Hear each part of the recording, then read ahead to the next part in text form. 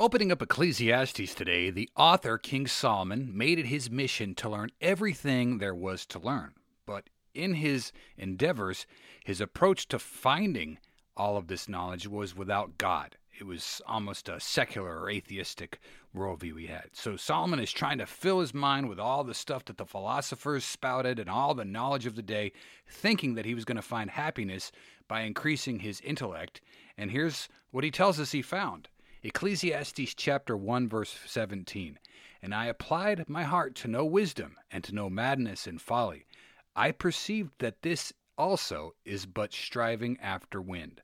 When he tells us striving after wind, he means that it's an empty pursuit. Man cannot grasp the wind, just as man cannot find happiness in knowing all there is to know about the different philosophies and schools of thought there are out there. And that's what Solomon says in the following verse.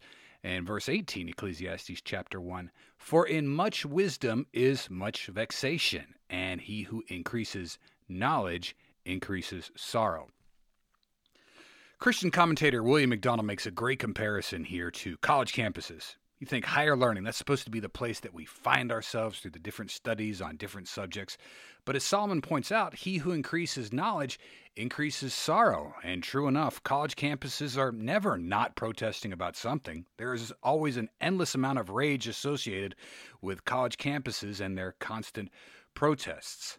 And this all points to the reality that true contentment is only found living a life that pleases God, understanding that God runs the show and not us, no matter how many different studies that we school ourselves on. Thanks for listening. Have a great day. Take care and God bless.